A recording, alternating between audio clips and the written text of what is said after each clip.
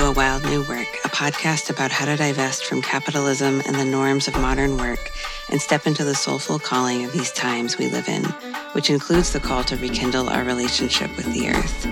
I'm Megan Leatherman, a mother to 2 small kids, writer, amateur ecologist, and vocational guide. I live in the Pacific Northwest, and I'm your host today. Hi, friend, and welcome. Thank you for being here and sharing your time and energy and attention with me. I'm coming to you from a very windy, blustery, very cold day in Portland, Oregon. And I'm noticing today especially how the mid-autumn is really different than the early autumn. The colors have changed. It's much colder. The wind is starting to really pick up. More of our waking time is being spent in the darkness. And so things are changing as they always are. And I think this time, as we kind of transition into November, it can be really easy to just kind of get sucked into the rest of the year. It feels like the pace is about to get wild and unnatural, and like I'm going to be forced to miss all of the beauty and wisdom and help that is here in the cycle of the seasons as we move through the rest of autumn. And I just want to say for myself and any of you listening who need to hear that I want to encourage you to really consider how you'd like to be for the rest of this year, who you want to be for the rest of this autumn season and early winter, what you would like to celebrate or not celebrate, how you want to celebrate these seasonal markers and with whom, and to just be really intentional, if you would like to be, with how you move through the rest of this year, 2023, because it can be really easy to just get totally sucked in to all of the things that we're maybe used to doing or that people expect of us or that dominant culture does. You know, the winter solstice is very much overshadowed by the Christmas holiday. And if you celebrate Christmas, that's lovely. I do in some ways, I guess, with my extended family. But there is always a part of me that feels like, damn, I didn't really drink in as much darkness or richness that I wanted to or needed to in the weeks sort of leading up to the winter solstice and on that special day. So if that's you, if you're feeling a little hungover from the Halloween season and just wanting to be mindful of how you spend the rest of this year, I'm right there with you. And I think today's episode will help you to stay sort of centered in some of the big questions and answers that this season has to offer you and give you some ideas for how to just be here in a really thoughtful way and how to keep working with these themes of death and darkness that are so present and that, you know, have so much to teach us and offer us right now. My guest today is Rachael, who is an artist, writer, and end-of-life caregiver who crafts scroll-stopping content for people who want to shape change. Her work supports movements that bring us closer to the kind of world we wish to inhabit. A neurodivergent queer person navigating chronic health issues and broadly coded as a white cis woman, Rachael is of primarily Swedish descent with Scottish, Irish, French, German, and English ancestry, living and loving with her partner whose income supports her work on the lands of the Chinook in Portland, Oregon. She works in a dozen kinds of media, plays 4 instruments, speaks 3 languages, parents 2 children, and hollers at 1 cat, usually not all at once. I have followed Rachael's work for a number of years, and I am so glad to have her on and to have been able to have this conversation with her. We talk about what it means to be an end-of-life caregiver, some of the hallmarks of death in Western culture, and how it relates to collapse. Rachael always makes me look at things differently, and I am going to bet that that's going to be your experience today as well. So before I dive into our opening invocation, just a few things I want to share. One is that I am setting some intentions right now to be having more conversations with people about things like ecology, the seasons, vocation, capitalism, anti-capitalism, collapse, cyclical themes in work and life and the natural world. And one of my favorite ways to do that is by being on other people's podcasts. It's really fun. I've done it, many times before. I absolutely love it. And I just wanted to ask, if you have a favorite podcast that you think I might be a good fit for, or if you know someone who has a podcast and you're open to introducing us, I would really, really love that. It's one of my joys and desires to sort of be having more conversations like these, not just in my show, but on other shows.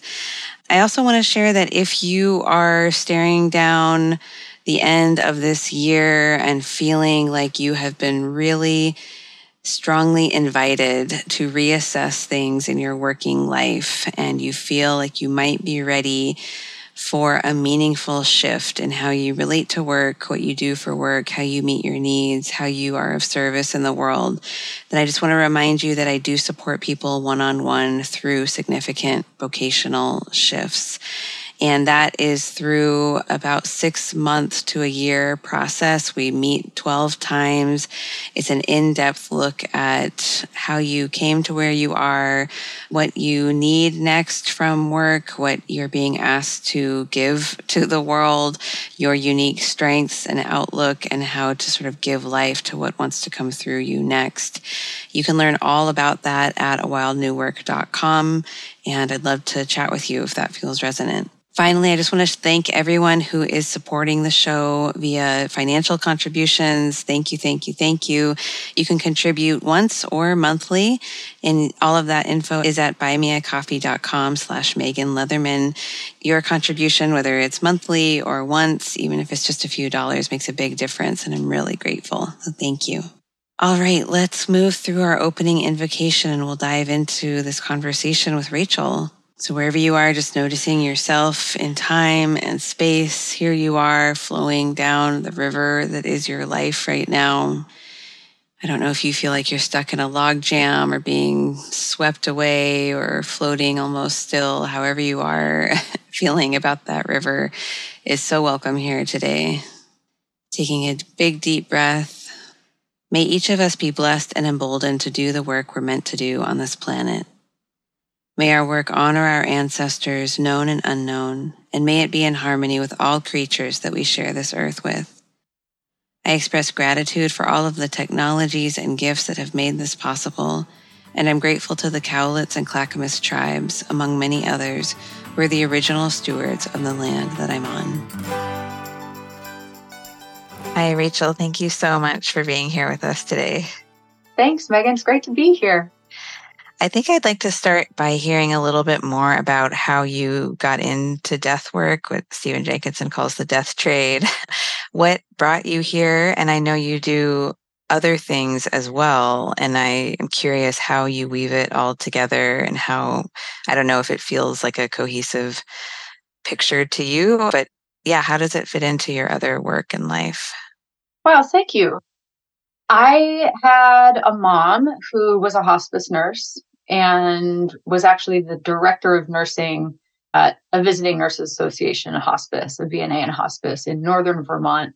She was an RN and she was a hospice nurse for my whole life, and then became, more of like a supervisor type nurse, but was always doing home visits, had like Stephen Levine's Who Dies book on the bookshelf, and was, like one of those sort of prototypical kind of like angelic hospice nurse type personalities too.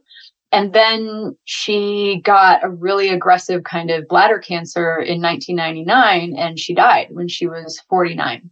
And it was really pretty sudden. Like, she was diagnosed right around actually this time of year. It was around Halloween. Like, it was like end of October, beginning of November. And then she actually died in the first week of December. So it was a really short kind of timeline.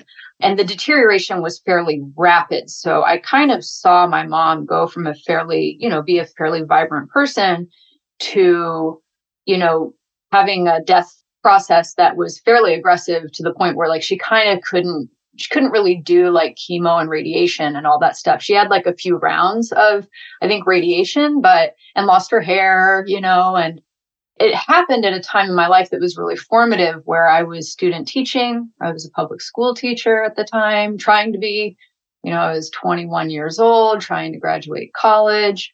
And it was a wild experience for a lot of reasons, in no small part because she was a hospice nurse. And so the people that helped her die were also her coworkers, right?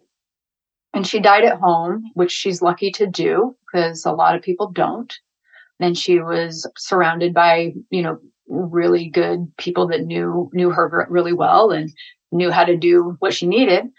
And there were parts of it that, looking back, were really deeply unhelpful for me now as a death worker, because there was a lot of, how do you say, sort of business as usual, or like, kind of, we're going to stay positive. I heard that phrase a lot. We're just going to stay positive. Because, when the parents set the kids down to tell them, like, your mom's dying. And my mom was my best friend. She was, the glue of our family. And our family was kind of a mess. I had a pretty violent, abusive dad. And, she was kind of the buffer for all that. So the idea that she was going to not be around, and then my little sister and I were going to have my crazy alcoholic dad be like, the main caregiver, was not a great thought. And none of that was sort of addressed. There was definitely like, we know alcoholism is a family disease and all these things. So,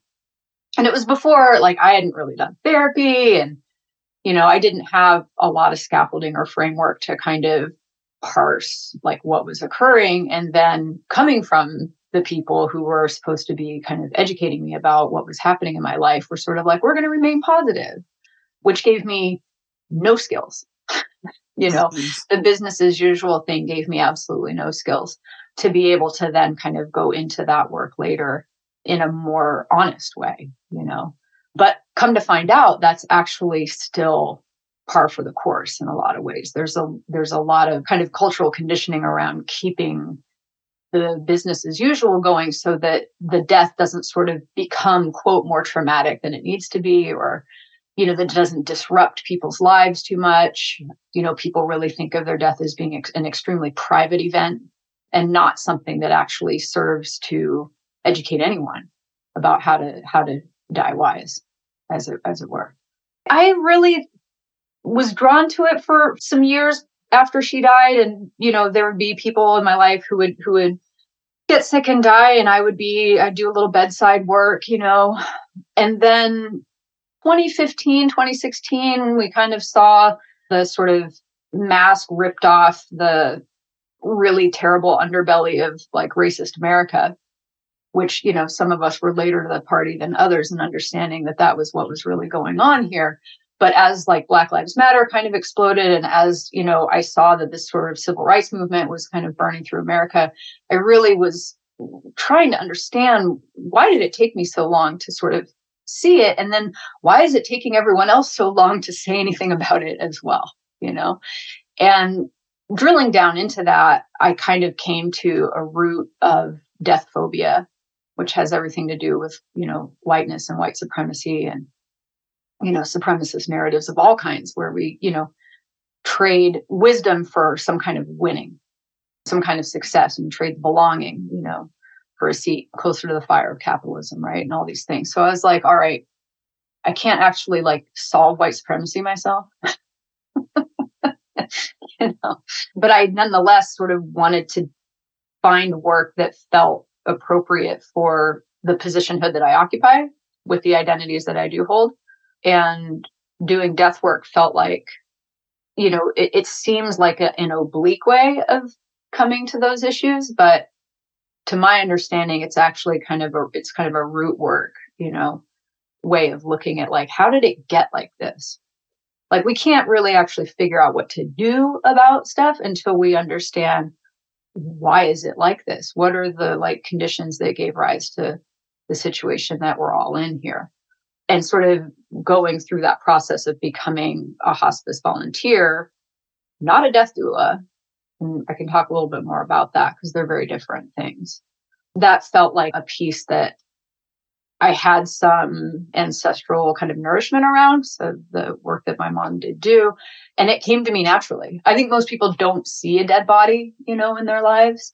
It's really sanitized and kind of buffered, and it's outsourced, through various caregivers. And, you can kind of purchase, the care that you need if you're in that privileged bracket to be able to do so. And that felt like a way that I could plug in and be of service. And it didn't freak me out the way that, I think it might for a lot of people. I have a pretty high kind of gross out tolerance too. So yeah. So I don't know. That's a very long-winded answer to a sort of short question, and I feel like there was maybe a part 2 that I didn't quite get to. Yeah. I guess anything you want to say about how it feeds or complements or relates to your work as an artist and the other things that you do. Yeah. Thank you. Oh, very good. So I think that there's such an overlap for me around the death work and the art making that I do, which is mostly kind of a folk art based. I was a public school art teacher, and so it was, teaching lots and lots of different kinds of techniques, and also working with materials that were affordable, because we don't fund, we don't fund education, we don't fund the arts very much at all. So I was working a lot with like found objects, discarded objects, salvage, and having to get really creative around what I can use. And so there was sort of like powers of observation that get employed there. And that happens a lot for me in the death work as well. Like you really are having to kind of watch what's going on to understand what's going on. Like you have to, like, how far apart is the breathing, or the breaths? Because what stage are people at? And it's not like I've done 10,000 hours of death work. It's not my career. I wouldn't even say I'm an expert in it. I would still consider myself a relative beginner. I'm not like a veteran hospice nurse or something like that. Even if I did an hour a day, for a few years, we're only talking about 500 hours. We're not talking about 10,000 hours. And I certainly am not doing an hour a day, So I do still feel like I'm in this, like, trying to figure out what is exactly going on with somebody, when I show up, usually to their living room, or sometimes their assisted living location or something, but usually to their home, and really trying to listen. Like, the first thing I ask somebody is, so in your own words, tell me what's going on with you. And I usually get like a catalog of symptoms, like I usually get like, well, I fell last week and then I had to get some tests and we found a tumor, or like I'm struggling with keeping food down, or I have pain, these sort of like symptom chronology kind of stuff, or event chronology stuff. And, interestingly, not once have I ever heard one person say, well, I'm dying. It's like super transgressive to say those words. And even as a death worker, that's not a super culturally sanctioned thing to do, so it's tricky to go into these situations and consider that I have one job, which is to not pretend that someone's, dying, or that someone's not dying. Like that's the job. And really, almost everybody would prefer to pretend, because that's polite. That's like, you don't disrupt, you don't, cause extra, like, difficulty for people, sort of like, we're going to remain positive kind of vibes. And so it's not like people are really honest around what's going on. And often, that's due to the fact that the family doesn't actually want to say goodbye. Right. Which, understandably, I'm not saying, like, none of this is sort of an indictment or anything. It's super completely understandable in, end stage capitalism, in like, nuclear families, which have no collectivism to them, and hyper individualistic culture, that, your death then becomes this really individual experience that you get to decide in some kind of way how that looks. And if no one else around you, wants to say the words dying, dead, death, and everybody says, oh, they're euphemisms or whatever, then you have to listen really closely to understand kind of where are we at here actually, and to be able to communicate well with, families and nurses and everyone who's kind of colluding to do patient-centered care. And that all sounds great. We're patient-centered care. Awesome. Patient gets to drive the process. Awesome. Well, what if the patient is super death phobic? Mm-hmm. The way most people are. What if the patient wants to pretend that they're not dying? And certainly the families want to pretend that too, because no one wants to go there. Then you have to be able to have these powers of observation. And that comes into the rest of my work a lot, because my work is seasonal, it's mapped on nature. And there's a lot of listening that kind of has to happen. Like, are the birds back yet? Has that plant bloomed yet? What's the soil like? Because that plant didn't bloom. So what's going on? Why did my lupins all turn beige the last 2 years? Well, it's because we got 98 degrees in April. Mm-hmm. So that does kind of have an effect on how do you walk through the world and create work that actually is in harmony, that's actually reflecting the times, because that's actually what art's supposed to do. Art's supposed to reflect the times, not the artist. It's not all about personal expression. And that's really the same for death work as well. But, that's not what the dominant culture kind of prefers, which is to have death be your sort of final personal expression or something. It's all about the individual and what they want. But we don't have a lot of wisdom. We don't have a lot of people modeling what a good death looks like. So how would we even know? You have to be able to sort of listen deeply and kind of be okay with not knowing what necessarily is going on, and making choices anyways. That's a good lead into my next question, which is, have you noticed or seen to be effective when you are in service to death? What does it take for someone to be able to be there when no one else wants to say what's happening, and to be with that as it is and support this personal and collective shift? What does it take, I guess, to be a helper to death rather than someone steeped in this pretending that it's not happening? Oh, thank you. Well, there's something embedded in that question that demands a kind of looking at what lens are we looking through? What view are we having here? And, I'm pretty deep into non-dual studies, particularly Taoism at this point.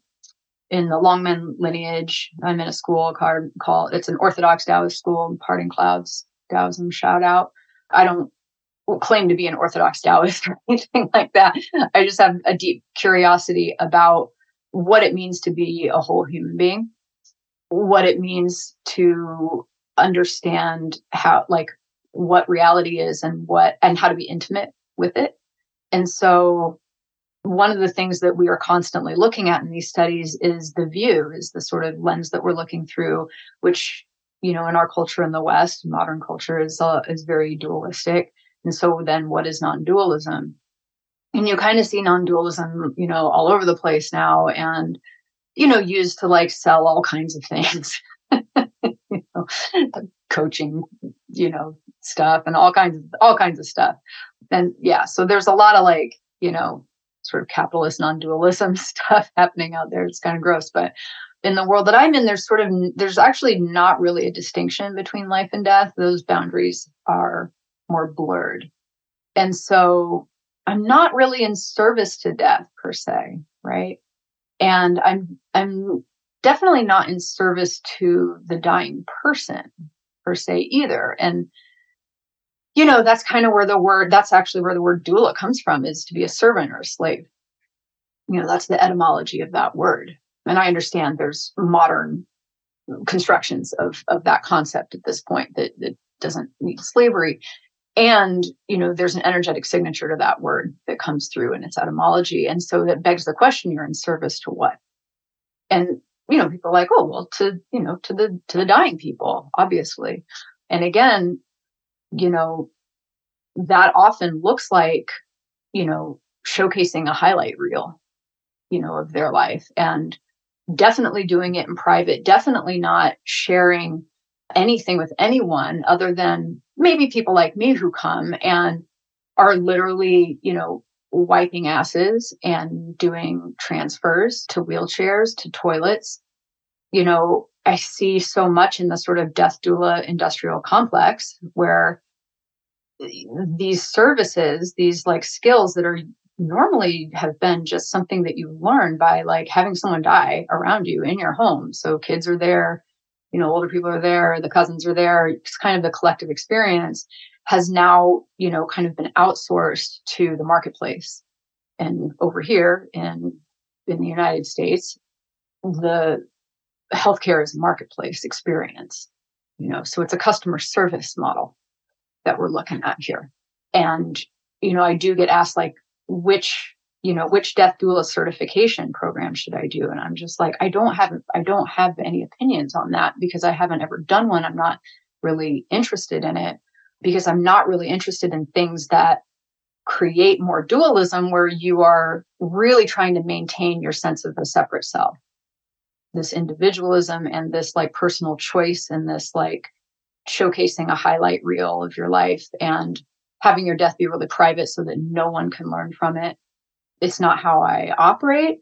I'm really much more interested in how do we prepare now for a good death? And that is possible to do. It's actually possible to practice.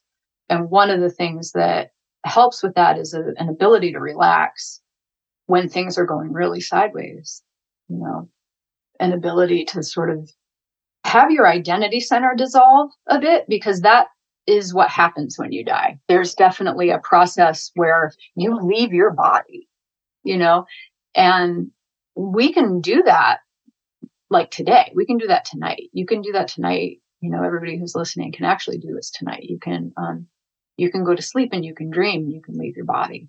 We do it all the time. We never talk about it, and you can ask for some dreams. You can ask to remember your dreams. It can be tricky depending on, where you're at with the stuff going on in your body. For me, I was a longtime cannabis user. I'm sober now, but that really interfered with my dreams. So that's one of the things I just want to mention. If you really want to get into some of these practices, the cannabis can opaque your dreaming a lot. And if you quit, they'll come back in a rush, trust and believe. But you can write them down, and you can in the morning write them down. And over time, you kind of can notice your personal symbology that comes through, which also is reflective of a collective symbology that can also be coming through. You dream about a house. That's often like your body, the state of the house can kind of tell you things, about your body. But kind of this like practice of relaxation into dissolving this identity center, and cultivating is like a state of awareness that is more like, we don't have great translations for it, but kind of like empty mind, and that isn't sort of, I'm not trying to say like, dissociate, because I think that's actually what it ends up looking like a lot, here in this part of the world, and people, like me, and like identities matter and oppression matters. Like these, that's not what I'm trying to say is like, it's not like an escape hatch out of caring about things that have everything to do with identity and positionhood and stuff like that. But more like the nature of reality is that there actually isn't a separate self.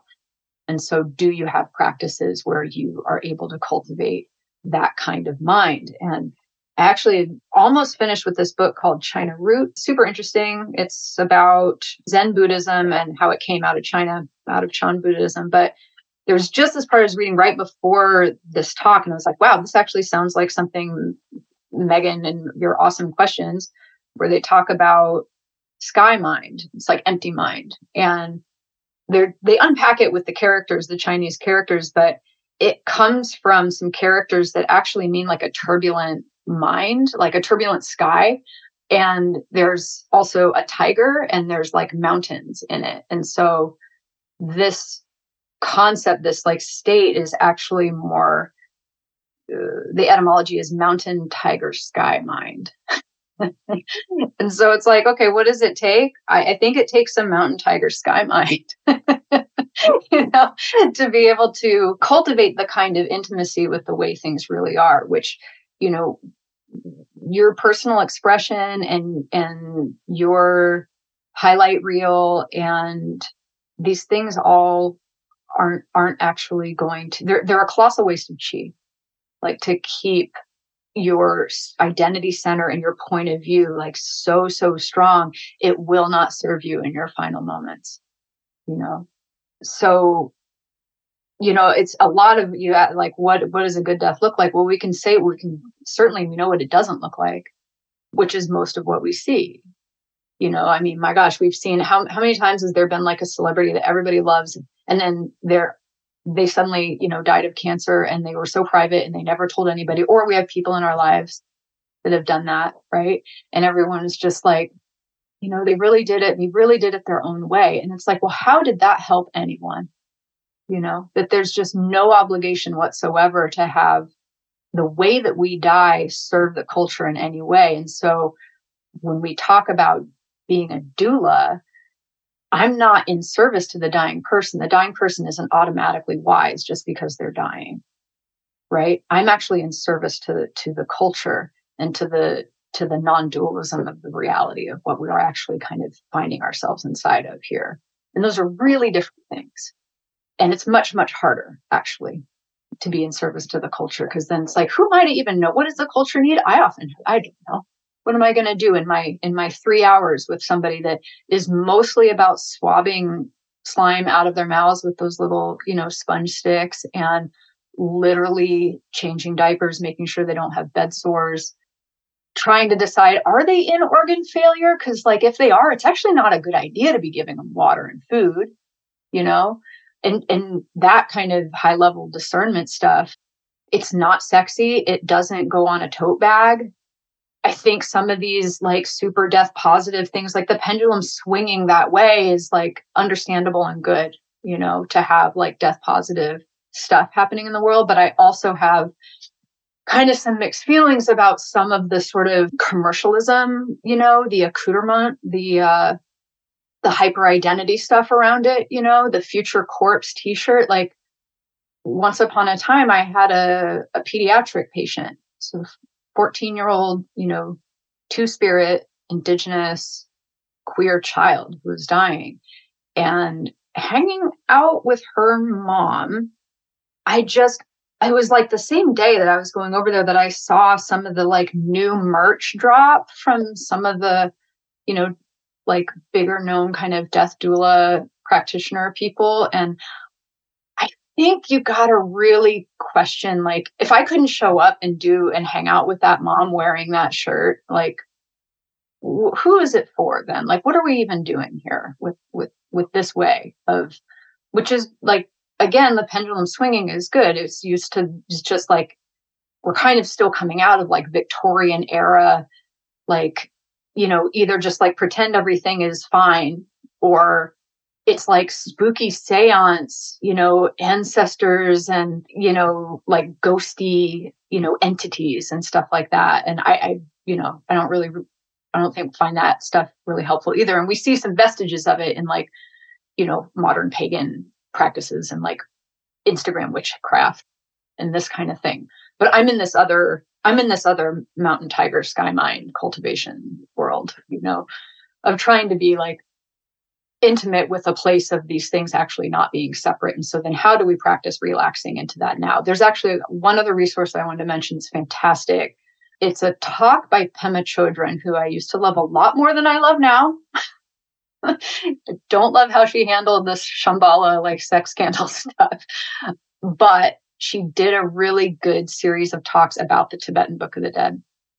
And I think you can only listen to it on Audible, which I don't have an account, but I signed up for like a 2-week free account just so I could listen to Pema Chodron talking about the Tibetan Book of the Dead, which, I have here. And I think it's a really good resource because it actually talks about, what you can do for someone while they're dying. And then in the many weeks after as well in some of those practices. And it's a very non-dualistic take on stuff, because it's like, well, when is someone actually dying?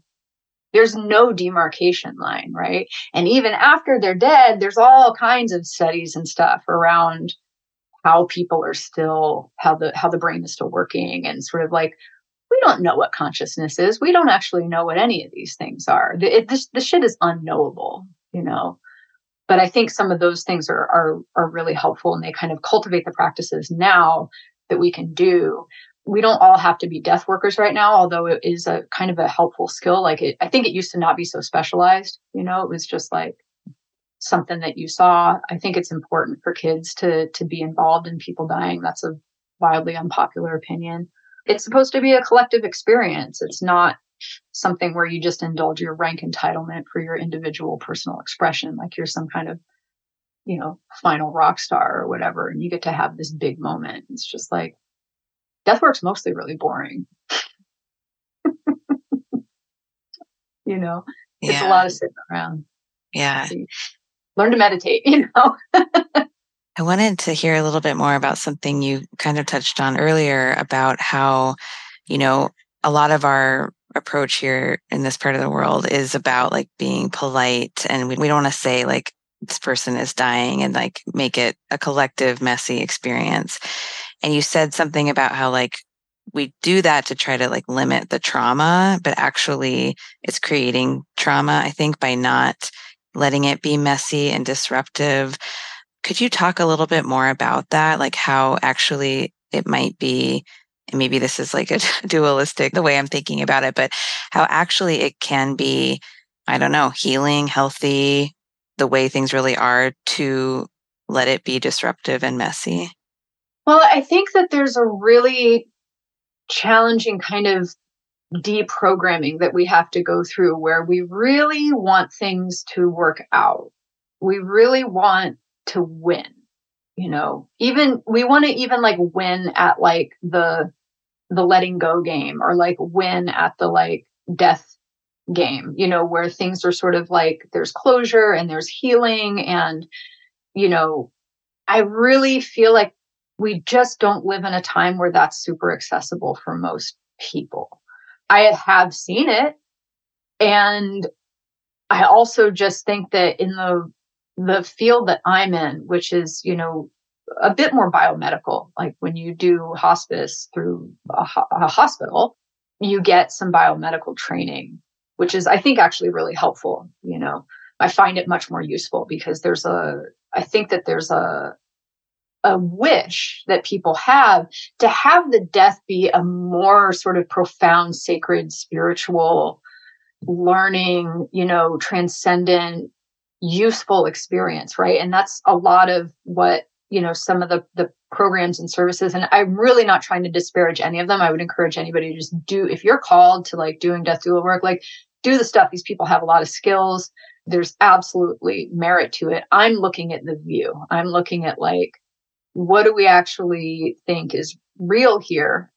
And which systems have we kind of bought into that if I do these check marks, that then somehow I will win, you know, and winning can look like getting what I want, you know, which might look like closure or learning, or like, you know, the kid's able to say goodbye to the dad and forgive him in that moment. And then the dad forgives the kid. And it's just like, maybe not. In the hospice world, where I am in Portland, Oregon, on the lands of the Chinook, the people that access these services tend to not have collective cultures that they're part of, because we're even told in our trainings, like, you're going to get mostly white people. You're going to get a lot of veterans. You're going to get people that don't have family. You know, that can be for all kinds of reasons. But what we don't get is a lot of people of color.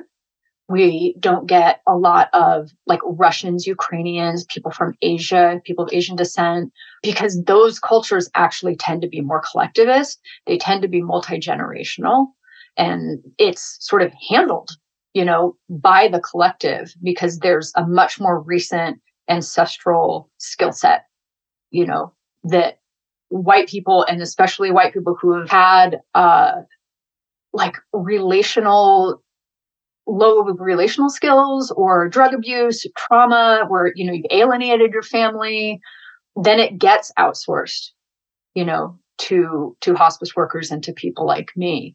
And so then it's really, you're just like, you got to let go of a lot of the wishes around what the good death might be. It's just going to be good enough. It's going to be like, okay, you're not alone. And it's not like, I've had people that are straight up like a-holes, who are like, I show up and all they want to do is talk about how the LGBTs are taking over their church and stuff, like for real, and that doesn't stop with white people. Like there's all kinds of like nonsense that comes out of people's faces. And like, so then what are we talking about with the good death here? Because if that person were at Thanksgiving dinner and you're, getting your, social justice chops looking at Instagram memes, like you're going to tell that person off.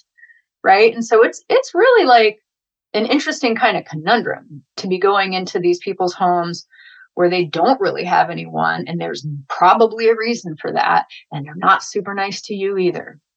And it's like, all right, well, you still got to change your diaper, bud.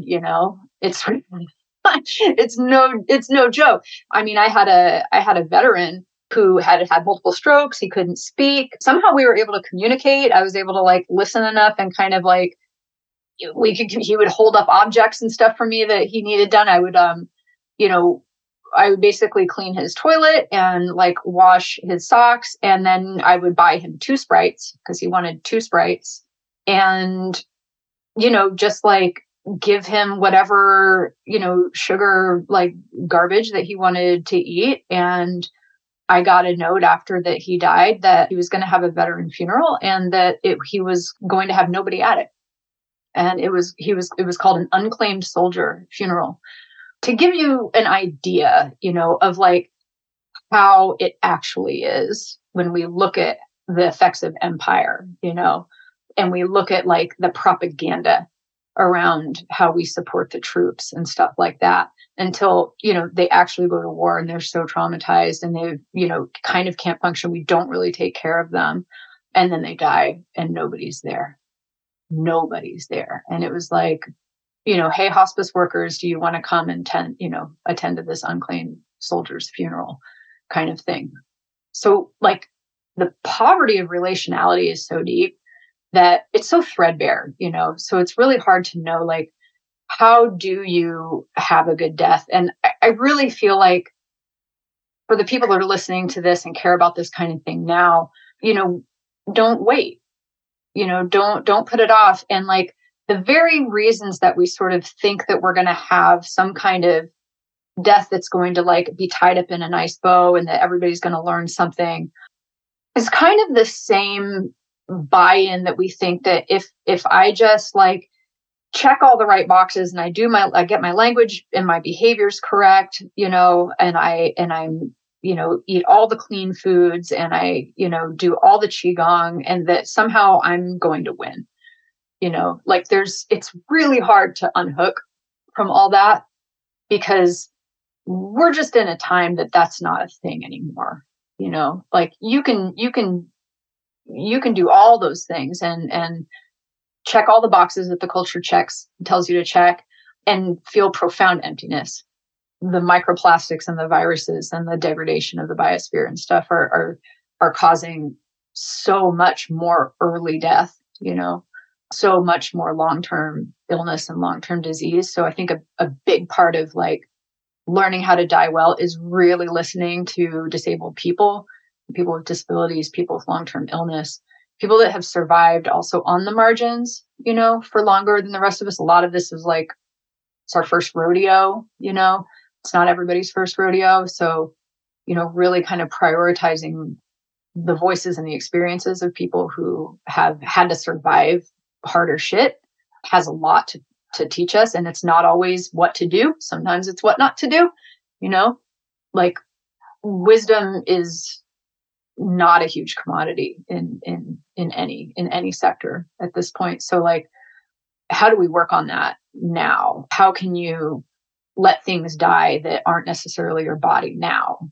And I think that, and I'm talking like material not just sort of abstract, like, oh, I have the right opinions and I have these cool ideas and, I'm able to journey and do this meditation or whatever, but like, maybe don't buy a second house, like maybe like actually divest from, in a material way, from winning, whatever that might really look like. And that's a whole other, conversation.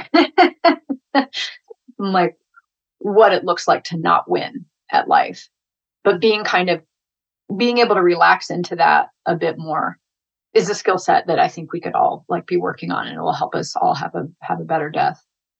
You sort of started to take us there already, but I wanted to kind of back up a little bit and talk about cultural death or collapse. And that's something that we talk about on this show frequently. But a lot of the things you've mentioned now, like relationality, divesting from winning, expanding into non-dualist ways of thinking and seeing ourselves as not just this body or this home, all of those seem like ways that we can also just be in the presence of whatever is happening collectively right now. Is that how you think about it? Or do you feel like being present with collapse requires different skills, same? Like, I just wanted to hear more about how you confront what's happening largely in addition to being with, this veteran that has died or these people that are dying individually. Does that make sense? Yeah, no, thank you. And thanks for being somebody that, has this in the view. It's very hard to have conversations of any substance for me with people who actually don't have the view that we're in some kind of collapse. It's really been wild to kind of see the sort of bifurcation and the kind of intense rabbit holing that all the like red pilling and, pandemic inspired sort of psychosis, cultural and other, just wild conspiracy stuff, and like just people really kind of like, people that people like Charles Eisenstein, people like smart people that are just like, no, this is actually a coronation and we're all going through a portal and we're going to come out the other side and we're going to win, or that things are like, oh, this is the sort of part where it all degrades before the new earth and we get better. And I'm just like, y'all, like, I don't know if that's really, like, I just can't have conviction around that. I don't claim to know actually, exactly what's going on here, but modern industrial humans are not doing great. We're not well, and I can see that play out really, hyper locally, where you just have people just absolutely apoplectic at how much how visible the houseless neighbors are here. My kids shouldn't have to walk past and see that. Oh, okay. They shouldn't have to. Not like this shouldn't have to happen. What the hell? Why do we like let people die in the street? Richest country on earth, but this like just rank entitlement to the individual experience. And so I find I struggle with this thing that you're talking about, and I kind of have to, like, in the same way that I have to sort of like pulse some of my anti-inflammatory medications for some auto-inflammatory disorders that I have, and I have to like kind of pulse my involvement in death work. Like I have to take breaks, from it, and pulse how much I'm thinking about the news. I really struggle with how much that can then lead to my own collapse, right? And I think we're seeing that a lot. I think we're, one of the symptoms of collapse is that people collapse inside of it. Health collapses inside of it. And this sort of memification of the solutions where it's like, oh, we're all going to get land and share land and grow crops. I'm just like, not if we're doing land back. Like, really? Like, no, I'm not actually out here trying to buy land and do a homestead kind of thing. Like, I'm probably going to go down with the ship, I guess. how do I relax? How do I relax inside that? Like, what's the mountain tiger sky mind that can hold what we're living through? I do think it's not something that people have experienced before, you know? I think that collapses happened before. I mean, there's been collapses that, you know, bottlenecks and things that have happened before, you know, industrialization. There's like quaternary extinctions and, you know, hunter gatherers that like destroyed whole biospheres. Like, it's totally like humans are really corruptible. All of them are very, very corruptible. And it really seems to me we're here to learn. And so it's like, what are you learning from? Well, I moved towards, you know, non-dual studies, and in particular Taoism, which is syncretic. It has a ton of Buddhism in it, has a ton of Confucianism in it. But I don't think we can kind of ignore the non-dual wisdom of like a whole entire hemisphere, you know, and expect to like figure out, you know, how to be. Like, I think we're going to have to actually pay attention to these wisdom traditions, and, you know, not then parlay them into like the marketplace of a personal brand or whatever, but like actually do these practices so that we can, you know, mountain tiger sky mind our way, you know, into whatever's next. And a lot of it is like being like, I don't actually know. Like, I don't actually have any idea how this is all going to go. And if I stay present, and like the kind of presence that actually has absence inside of it. And I don't mean absence like dissociative absence, but like the nature of things being this sort of type of emptiness. And it's hard to sort of bend words around it, you know, but really getting into these practices where you can kind of like map yourself more onto how the Tao behaves, you know. At least that's the sort of path that I'm on anyways, and everybody's got to figure out that stuff for themselves. And I'm in the camp of like, just pick one. You know, find a non-dual path that's like ancestrally nourished and is the real deal, which is hard to find because there's crooks and cheats all over the place everywhere. And then, you know, really go as far as you can go without like, and really being attentive to the dissociation part, because that's the whole name of the game of modernity and Westernism is a dissociation game. Like, you are deeply rewarded to not be present, but it's a lot of observation. It's like, okay, well, how does the Tao behave? You know, I mean, it helps that like the people that sort of noticed the Tao like wrote shit down for thousands of years, you know, before the rest of the world sort of figured out writing, you know. And it came out of divination. It came out of really paying attention and noticing things and making oracle bone scripts and like asking questions and watching the stars and watching the crops and like watching and mapping onto nature in that way.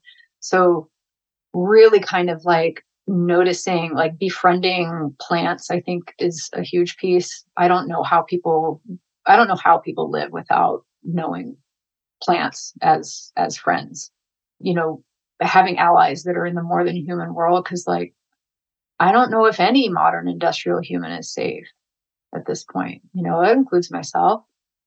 You know, it's really hard out there. It's hard to be a human being. And so it's like, what does that even mean to be a whole human being? You know, I want to be like the Tao. What's the Tao like? Well, the Tao is kind of like water, you know, like that's one of the observations that has come out of like the thousands of books of the canon of, you know, Orthodox Taoism is like, be like water. You know, I know Bruce Lee said it too, but like, it's actually useful advice. You know, can we also notice who's collapsing in your world, and how do we then materially shift resources towards them?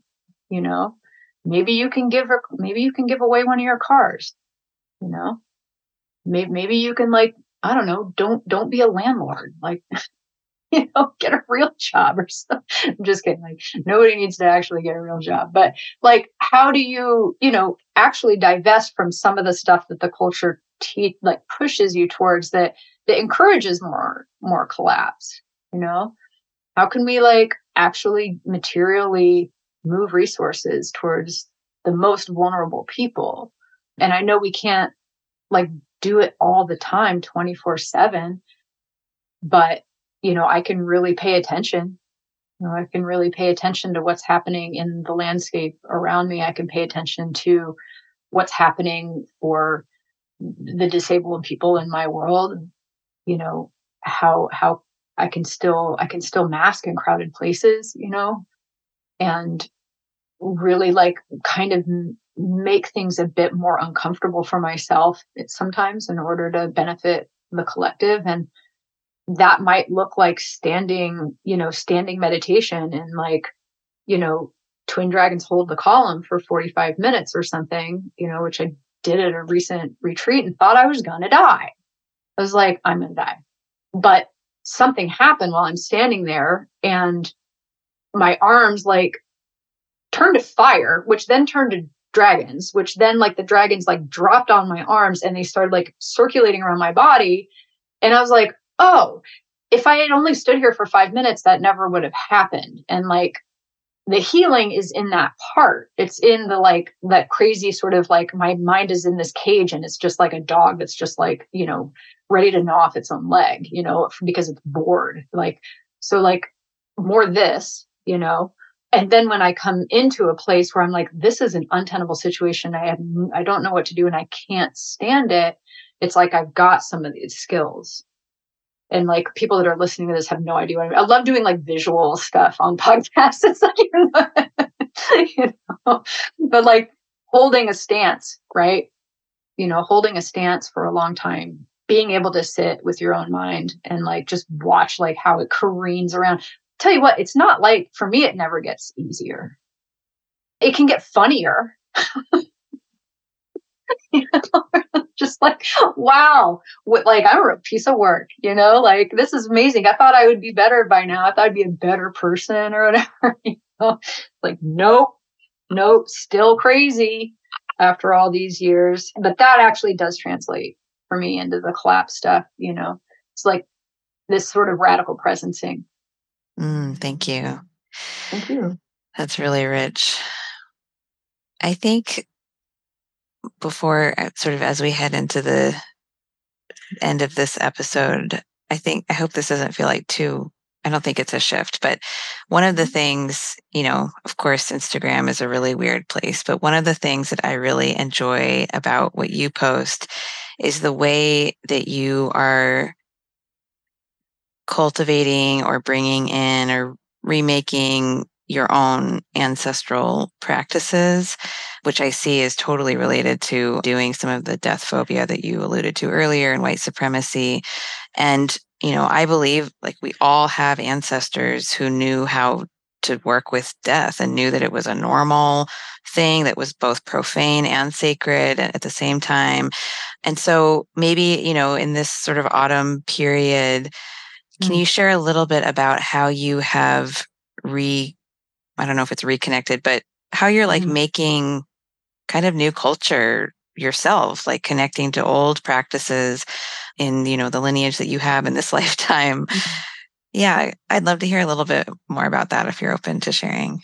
Oh, thanks. Like that. Sure. Well, let me, I'm just curious, do you know your ancestry and what your people are or were? Yeah, it's mostly Irish and German with some Nordic folks from way back. That's what I've got. Yeah. That sounds like me. Yeah, I have very recent Swedish immigrants, like on my dad's side. Both sets of his grandparents immigrated from Sweden, which is why I have this naturally blonde hair. Just kidding. It's like a total dye job from 2 days ago. Shout out to Brienne at the studio and PDX. But yeah, really recent, mostly Swedish. Like it's a privilege to know your ancestry. I understand that, I've been pretty lucky to be able to like, put my DNA on the internet, which is, a questionable practice for sure. But, I'll take the risk because I'm curious like that. When I really started looking into like ancestral reclaiming and kind of looking at those practices and really looking at the bulk of my ancestry, which is very much largely Norse, it's super disturbing stuff. It's like really nothing that I want to do. Aesthetically, it's not super interesting to me. I really like the folk art kind of aspects of some of the Scandinavian stuff. But like, if you really read the history of the Norse people and, especially sort of like Iron Age, Bronze Age, Viking culture, Neil Price is an amazing author, scholar around Norse practices, including the overlap with true shamanistic, circumpolar shamanistic cultures and the influence of the Sami on the Norse spirituality. There's a textbook called what's it called? Like the Viking Mind, I want to say. And it's very dense and academic and it's amazing around Norse spirituality. And then that's Neil Price. And he also wrote Children of Ash and Elm, which is a fantastic book around like the day-to-day lives. Dude, it was brutal. It's like the whole culture was predicated on war, literal colonization, a lot of like the way the economics were structured required like an ongoing expansion of land to get more, resources, and just the plundering and some of the spiritual practices were so violent and disturbing and like nothing that I'd want to be like, oh yeah, let's like bring that back. I think, Nordic animism is a really good resource. I think he's doing that kind of work in a really good way. And Rune, his name's great, is his name. And he's great. And he like kind of, reimagines some things I think that have the ancestral nourishment, but are very committed to sort of like, a decolonial kind of animistic praxis, which I think is really necessary. Like, I think you actually have to bring, and shout out to Dare Sohei for this phrase, like a non-dual decolonial animistic praxis to whatever tradition you're going to be, kind of engaging in, right? And we could have like a whole other, podcast about what the hell does that mean? Ask Dare. They would be great for it. And they're so much better explaining that stuff than I am. But I think some of the stuff that's more universal, where you're really just like noticing, what time of year it is, definitely like noticing what phase of the moon it is. Those were the origins of culture, of all culture, was, like hunter-gatherer women in parts of Africa, hundreds of thousands of years have gathered, during certain moon phases in order to sing together, because that's when the tiger like predators would come out and they would gather and they would like sing this polyphonic singing in order to sound like a larger animal, to protect the children, protect the village. And like that had everything to do with it being a new moon and being dark. It had everything to do with a full moon and then being able to go and hunt and do the different ritual that comes from that.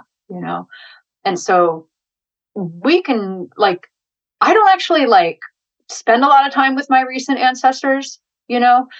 I come from like a pretty intense lineage of trauma and Lutheranism. Like Lutheranism was a state religion of well into the 1800s, which is bananas, and, for better or worse, like the Catholic Church kind of preserved a lot of the folk art stuff. It got repackaged and renamed, and now we're going to call it this or whatever. But there was a lot of stuff that kind of struggled to persist in Scandinavian culture and like Lutheranism and stuff. And my grandparents are Swedish Lutherans, go to Lutheran church. And yeah, I really, to work with those more immediate ancestors actually looks like really doing work on my own, rage, my own ability to resist addictions of all kinds. There's so much addiction and trauma and violence in my lineage. So, around Samhain, I definitely, I'll put their pictures up and I'll do the thank you, but I don't invite them into my world. There's so other ancestors that you can work with in ancestral practices that are so universal. They don't risk appropriation. All of that art self-destructs. Like I'm moving away from using like acrylic paints and, things that making the earth eat it. Like whatever I make, I want the earth to be able to eat it and have it be okay. And that's hard. It doesn't always happen. But that's why, I'm out here like stringing rose hips and birch bark and carving avocado seeds and stuff. Like it's not going to, and there's privilege in that. I have a white man in tech as a husband who pays for most of my bills, like to keep it 100, like I became a step parent and I kind of traded a career for being able to be supported. And I do a tremendous amount of work. It's not like I don't work, but I have some, support that I think a lot of people don't have that lets me then, have all this time to be looking at, when are the geese like flying and, how well did that calendula do in that part of the garden this year? But that stuff is still, everybody can, look outside, see what's going on. Yeah, it's worth, if you have the time, if you have the privilege to comb out a bit what came before you. If you can look into it, if you can really see what were the embroideries, what were the plants, what were the herbs that people worked with, lots of those are still available now, can you kind of like dig into, some of those folk ways? What did people do on, when was their new year? I mean, it could be all kinds of different times, right? Yeah. What were the patterns? What's the food?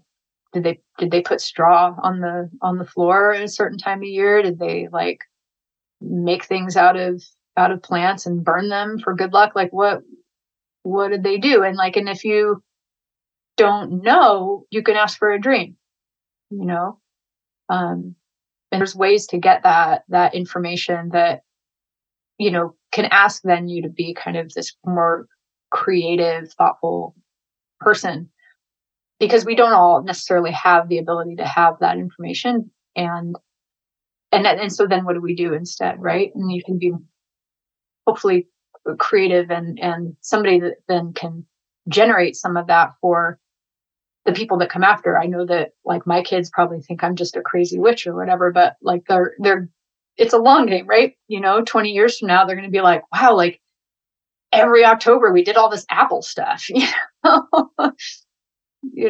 like, they're going to like, you can still map yourself onto the seasons, no matter who you are. Yeah.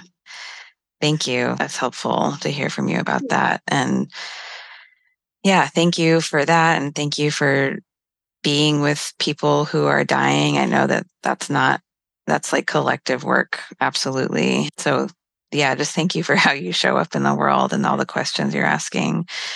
How can people follow along? I'll put all of the resources you've noted in the show notes. I'll put, your links, but could you take a second to just tell people like how they might keep learning with you? Oh, thanks. So yeah, I mean, I'm on Instagram at Rachael Rice, and my name is spelled Rachael. It's easy to misspell for some reason. And I have a website at rachaelrice.com, and then I have a new site that I just finished that's more for like copywriting and storytelling and strategy. I'm really happy to work with people who are, having like in this kind of realm, like the stuff that you're doing, Megan, and the people that you magnetize towards, which is just such a unusual and beautiful gift to the world, to be doing the kind of work that has these conversations, which is like, we're not fun at parties. Like, yeah, I know. And people are like, what do you do? Oh, I'm a death worker. Like, I can kind of choose and be like, oh, I'm a writer. Like, oh, I'm a death worker. And it's like, that's a good way to sort of like exit out of the combo or whatever. But I do really like supporting people that are having, that work in this sort of most tender, edgy places, and like the real edge of things, not the sort of, I don't know, like there's a sort of edge play that is more Disney-fied out there, I think, where, you go to like Burning Man and take a bunch of ayahuasca. like this is, what I mean? Like, I'm talking about like people who are really, really present with what's going on and aren't necessarily partying at the end of the world, and also need copy and need websites and need to put their work out, and those offerings at rachelrice.work. Those are probably the best places to find me. I find TikTok really overwhelming. So I can't, it just jams my circuits and stuff. But yeah, I also feel like I haven't been able to really hear, I've talked all through this interview, Megan. And I'm curious just about, in your life for you, what's going on with you in what's most alive for you, this time of year, and what are you working on? Oh, thank you. It's so nice. Gosh, right now in this moment, I just took a workshop with Perdita Finn, who does communication with the dead.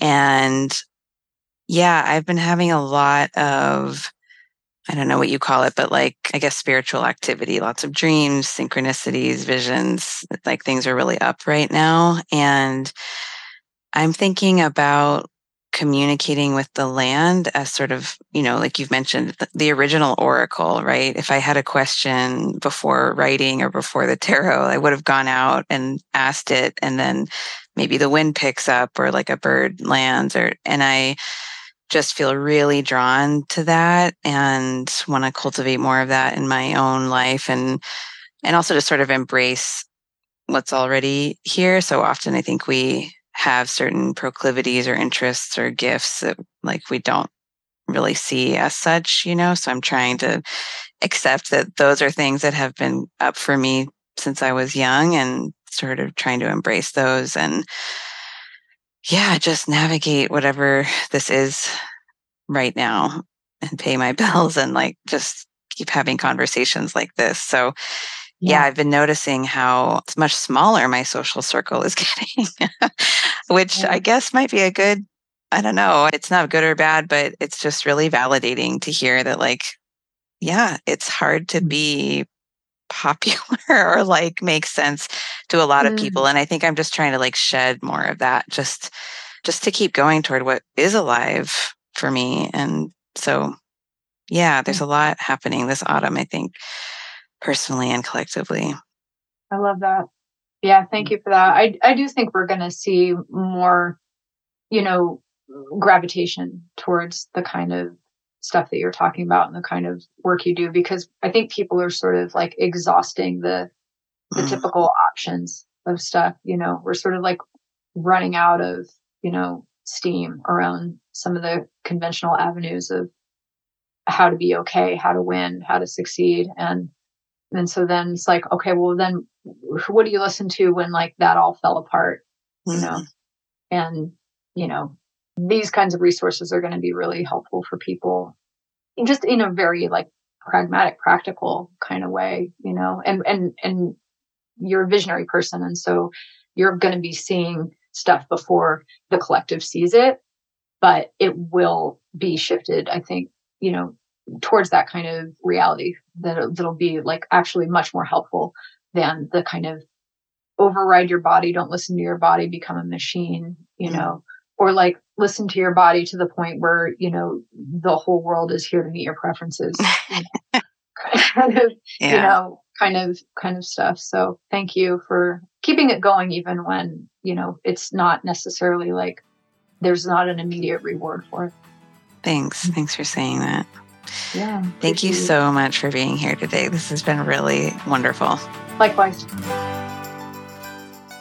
Okay, my friend, I hope you really enjoyed that conversation. I encourage you to check out Rachael's work and to listen to what she has to say about where we are in the arc of our collective journey right now, and to just sort of ponder what she shared with us today.